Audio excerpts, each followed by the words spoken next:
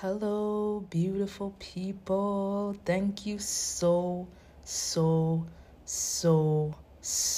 much for the encouragement, for listening to the introduction of Uni's Diary.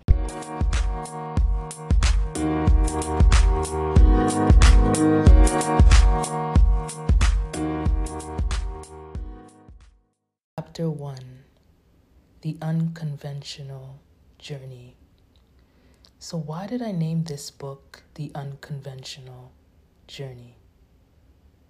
Well, if you research the word unconventional, according to the dictionary, it says not based on or conforming to what is generally done or believed.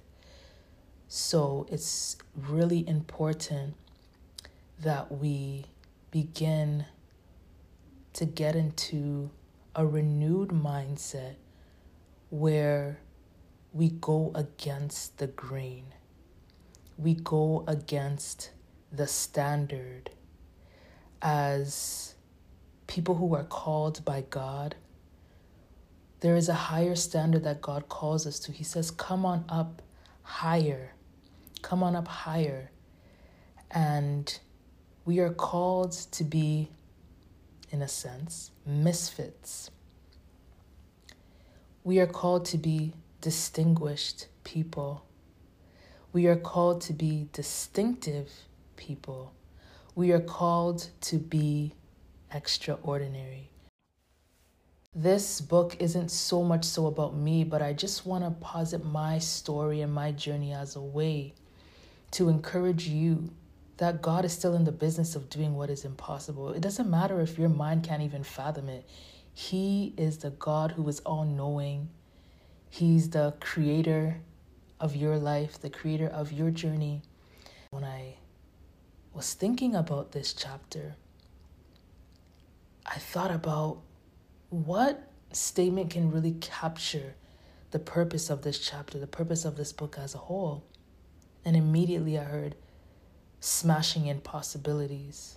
As God goes before you, He's clearing your path. It doesn't mean that there aren't going to be ditches. It doesn't mean that there aren't going to be roads that are winding. It doesn't mean that there aren't going to be barriers. It doesn't mean that there aren't going to be walls.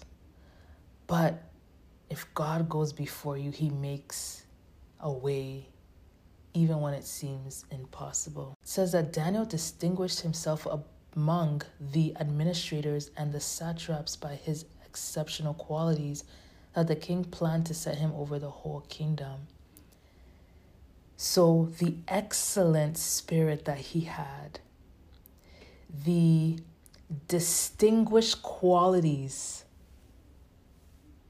and so one thing that this chapter is based on is the book of Daniel chapter 6 verse 3. Exuded from him was so evident for even people in high places such as the king.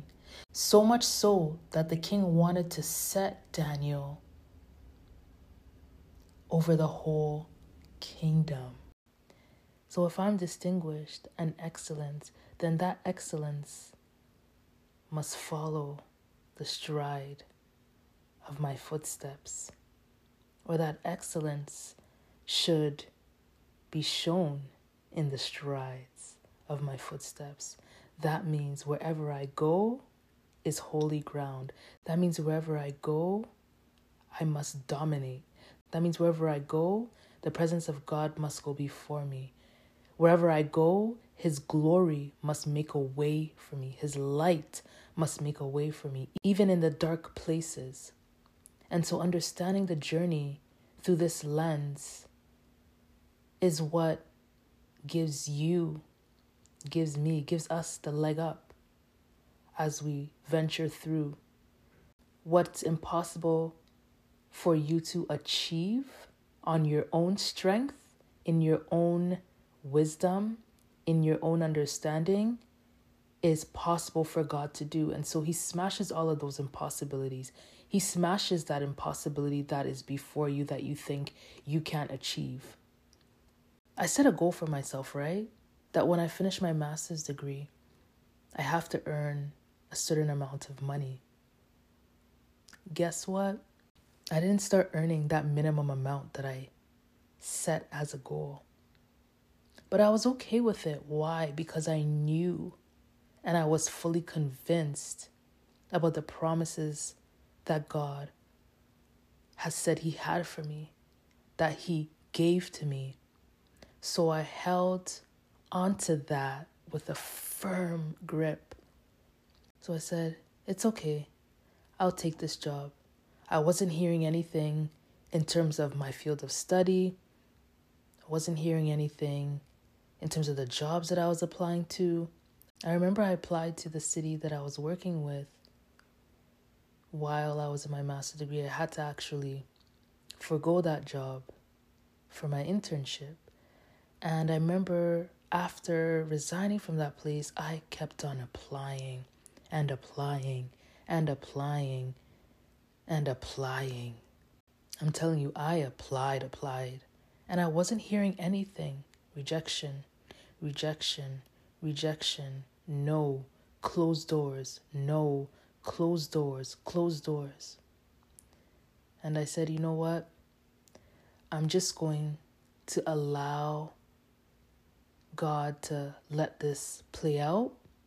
But I'm going to do my part by speaking life. I'm going to do my part by continuing to hold on to what He has shown me He's going to do, even when it doesn't look like it's happening. And I never heard from that place where I was applying to. And I remember before finishing my master's degree, I had a goal for how much I wanted to earn after my program. I had a goal about how much I wanted to earn after my program. And I'm like, and I said, I'm not going to take a job that doesn't pay me at least this amount of money. And here we go again. I was doing things the way I wanted to do them. And I remember my first job offer wasn't anything in my field. I had been applying to a few places, wasn't hearing anything back because I had planned after my internship, I would just stay on with the company and work there. That didn't happen. And so I was applying to jobs and I wasn't getting anything, but I did get a position in the legal field. But that position was paying me 2 times less the amount that I had said I would take. And I said, you know what, I'm not really of the mindset that I can't work a particular job just because I have a particular level of education. So I said, I'm going to take this job. I've been curious about the legal process for a while, so I'll take this legal job, even though it's paying me much, much less, even less than what I was making before I had a degree. And I said, you know what, Holy Spirit, I'm going to yield to your leading and how you want this to play out. So I took the job, was working in the job. A few months went by. I was unhappy in the job. I did not like the job. I ended up calling in that I wasn't going to be at work. I ended up showing up later than my schedule. I just was not happy. And I remember being let go from that position. So I'm going to get into the details of this when we get to chapter 9. But I remember being let go. And I remember the question that was posed to me that was prefaced with, I know this must be hard, but do you have any questions? Is there anything we can do? And I said, no, I don't have any questions, but I do know that even if I don't know what's next after this, God will provide. He will provide. So I'm not worried. And I remember they looked at me in the room like, okay, that's not the answer we were looking for, girl, but good on you. And I smiled and I left. And I cried when I got on the train because I'm like, I don't know what's next, God. I remember I wrote a journal entry and I wrote about not knowing what's next. But I said, you know what, God, I'm going to trust you. I'm going to trust you. I'm going to trust you radically. I'm going to trust you even though I don't know, I don't see the full picture. I'm going to trust you, the master artist, the master curator, the master creator.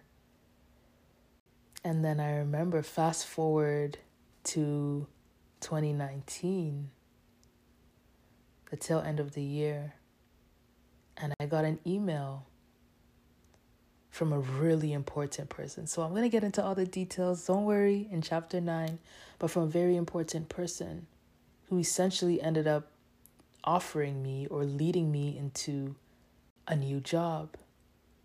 And at the time, I was the only person that was coming into that position externally. Everybody else that was hired was internal. I remember sitting across the desk with this very important person, and she asked me, how did we get so lucky to have you? How did we get you here? And I said, honestly, I don't know either how all of this happened, but it's truly, truly only by the hand of God. And I know that's not really a conventional answer that is given, but I couldn't hide the fact that the testimonies on my mouth needed to be shared. And I couldn't hide the fact that it was God who brought me. And I couldn't hide the fact that it was God who gave. And I couldn't hide the fact that it is God who clothed me with his excellence. And so everywhere I go, everywhere I step, that's holy ground. Everywhere I go, there needs to be a shift in the room. Everywhere I go, there needs to be a new light that enters into that place. And so my prayer for you today is that wherever you go, that the light of God will shine on your light as a lamp onto your feet, a light onto your path. That when you step into a room,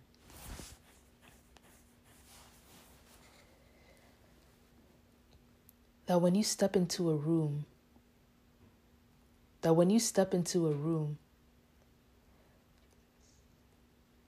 this journey doesn't have to be ordinary.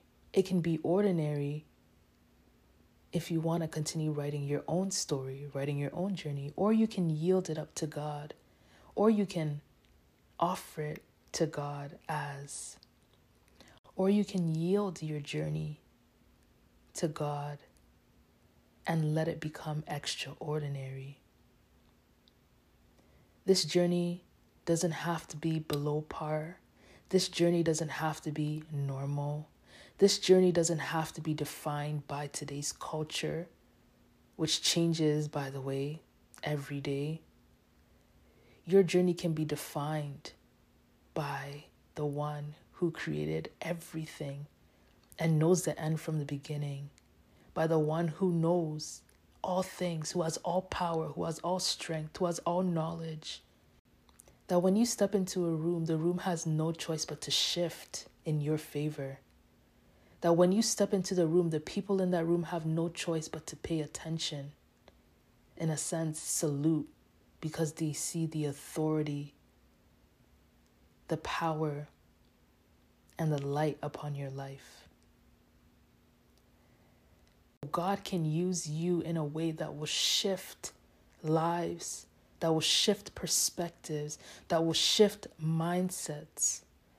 And that's why I say that this movement isn't a you scratch my back, I scratch yours too movement. No, we're rising above that standard. We're rising above you do it for me, I do it for you. We're rising above that. We're rising above the norm of only doing good or doing what's right to people who do right by us. We're rising above that because there's so much reward in being obedient, even when it doesn't make sense, even when it doesn't feel good, even when it's piercing, even when it makes you look odd, even when you're the odd one out, even when you are the outlier. You don't have to fit the script. You don't have to fit the image. You don't have to fit the trend because you're called to a higher standard. I'm called to a higher standard. And so when I came to that realization, I said, no, I don't need to do what the world's standards dictate for me to do. We're rising above that. We're going beyond that. We're transcending beyond that mindset. We're shifting in order to shift atmospheres, in order to shift lives, in order to shift outcomes, shift futures. We have to have a mindset that is shifted first. We have to go against the grain. We have to do what people normally wouldn't do. You didn't wrong that person? Ask for forgiveness. Sounds odd, right? But watch the reward that comes out of it. And that's why I'm here to challenge. I'm here to sharpen you. And sometimes it's piercing. But trust me. Actually, don't trust me. Trust God. It will make you more effective to do what God has called for you to do. People have said to me, "Oh, your story is incredible. This is inspiring." And I want you to know that it's less about me and about who I have placed my faith in, because He never fails. I will. I have, but He never fails. So I don't want you to think that your path should look a certain way, has to look a certain way, is supposed to be linear, one thing leading to the next, without any bends, without any winds in the road, without any roadblocks, without any potholes. I want you to know that even with all these things that are set up to slow you down, to stop you, God goes before you and He makes those crooked ways. But you have to go through that path. You have to go through that route. Don't try and detour your way out. You have to go through that path so that you have the experience of driving on those bumpy roads. So now you can teach other people, you can help other people navigate those places, those spaces, those roads. Don't settle for mediocre. Seriously, don't settle for mediocre. Don't settle for mediocre. But the level at which God has launched me, for example, into my career is profound. It doesn't make logical sense, but I've come to rest in the knowledge that God's ways don't need to make logical sense. They don't conform to our patterns of measuring things, our patterns of doing things. They're not linear in terms of how we think. God doesn't give based on what any particular person deserves. He gives according to what He has called you to. Becoming bold wasn't a given. It wasn't automatic.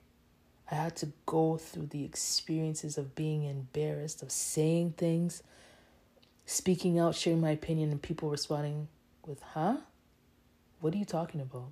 I don't understand what you're saying." And quite honestly, it was crushing sometimes because I was now ready to get out of my shell, to be more outspoken, to share my ideas, and I was being met with, "Huh?" I want you to understand that I failed on a lot of things before too.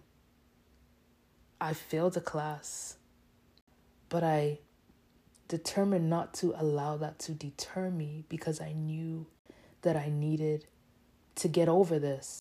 Really, for what I need to do, I need to be able to be outspoken, be bold, be unrelenting. And so those words of discouragement just I didn't allow it to faze me. And when people offered words of doubt, I redirected it. And to explore and to see if that was an area that I can actually grow in and could become very skilled at. And so I started to practice. I put myself in uncomfortable situations in college, sitting at the front of the class, knowing very well that my professor would call on me and tell me to give an answer. I knew I would feel the heat rising in my body and I would start getting nervous and my lips would start shaking. But I also knew that I needed to break free from that shell. And so I continued to practice and do and speak the promises that God has for me and was able to overcome that fear. And so walking in boldness isn't about that's just how she is, that's a natural thing. It wasn't a natural thing. And people said, oh, a career that requires public speaking, are you sure you can do that because you're so quiet? I took that as an opportunity to dig deeper, but I understood that what I need to do requires me to get out of my comfort zone. And so I had to do just that. And I want you to understand that what you have to do, what you need to accomplish, what you need to achieve is going to push you out of your comfort zone. But you gotta do it. And you're going to experience pushback where people will look at you, will say to you, will think about you, who does she think she is? Who does he think he is? But you already know who qualified you. Chapter 2. So you walk in that boldness. You continue to ask God to top up that boldness so that you can continue to walk in it and grow in it and inspire and transform those who are around you. So that's what I want to leave with you today. Your journey shouldn't be conventional. It shouldn't be ordinary. It shouldn't be based on the norm. It shouldn't be based on the standards of our culture. It should be based on who God is calling you to be. And he's saying, come on up a little higher. Come on up a little higher. Come on up even beyond the sky. I got you. I go before you. I clear your path. I make the crooked path straight. You gotta go through the journey. You gotta go through the experiences. You gotta go through the hardships. You gotta go through the closed doors. You gotta experience the no's. But I got you. And the more you continue to grow and you don't stop at those road bumps, at those potholes, at those road closures, I'm going to continue to bring you higher and higher and higher and higher for my glory. And you will see that all these things that you once looked at as impossible, I've smashed them on your behalf. And now you go and share your story so that others will know that I too will make the impossible things possible.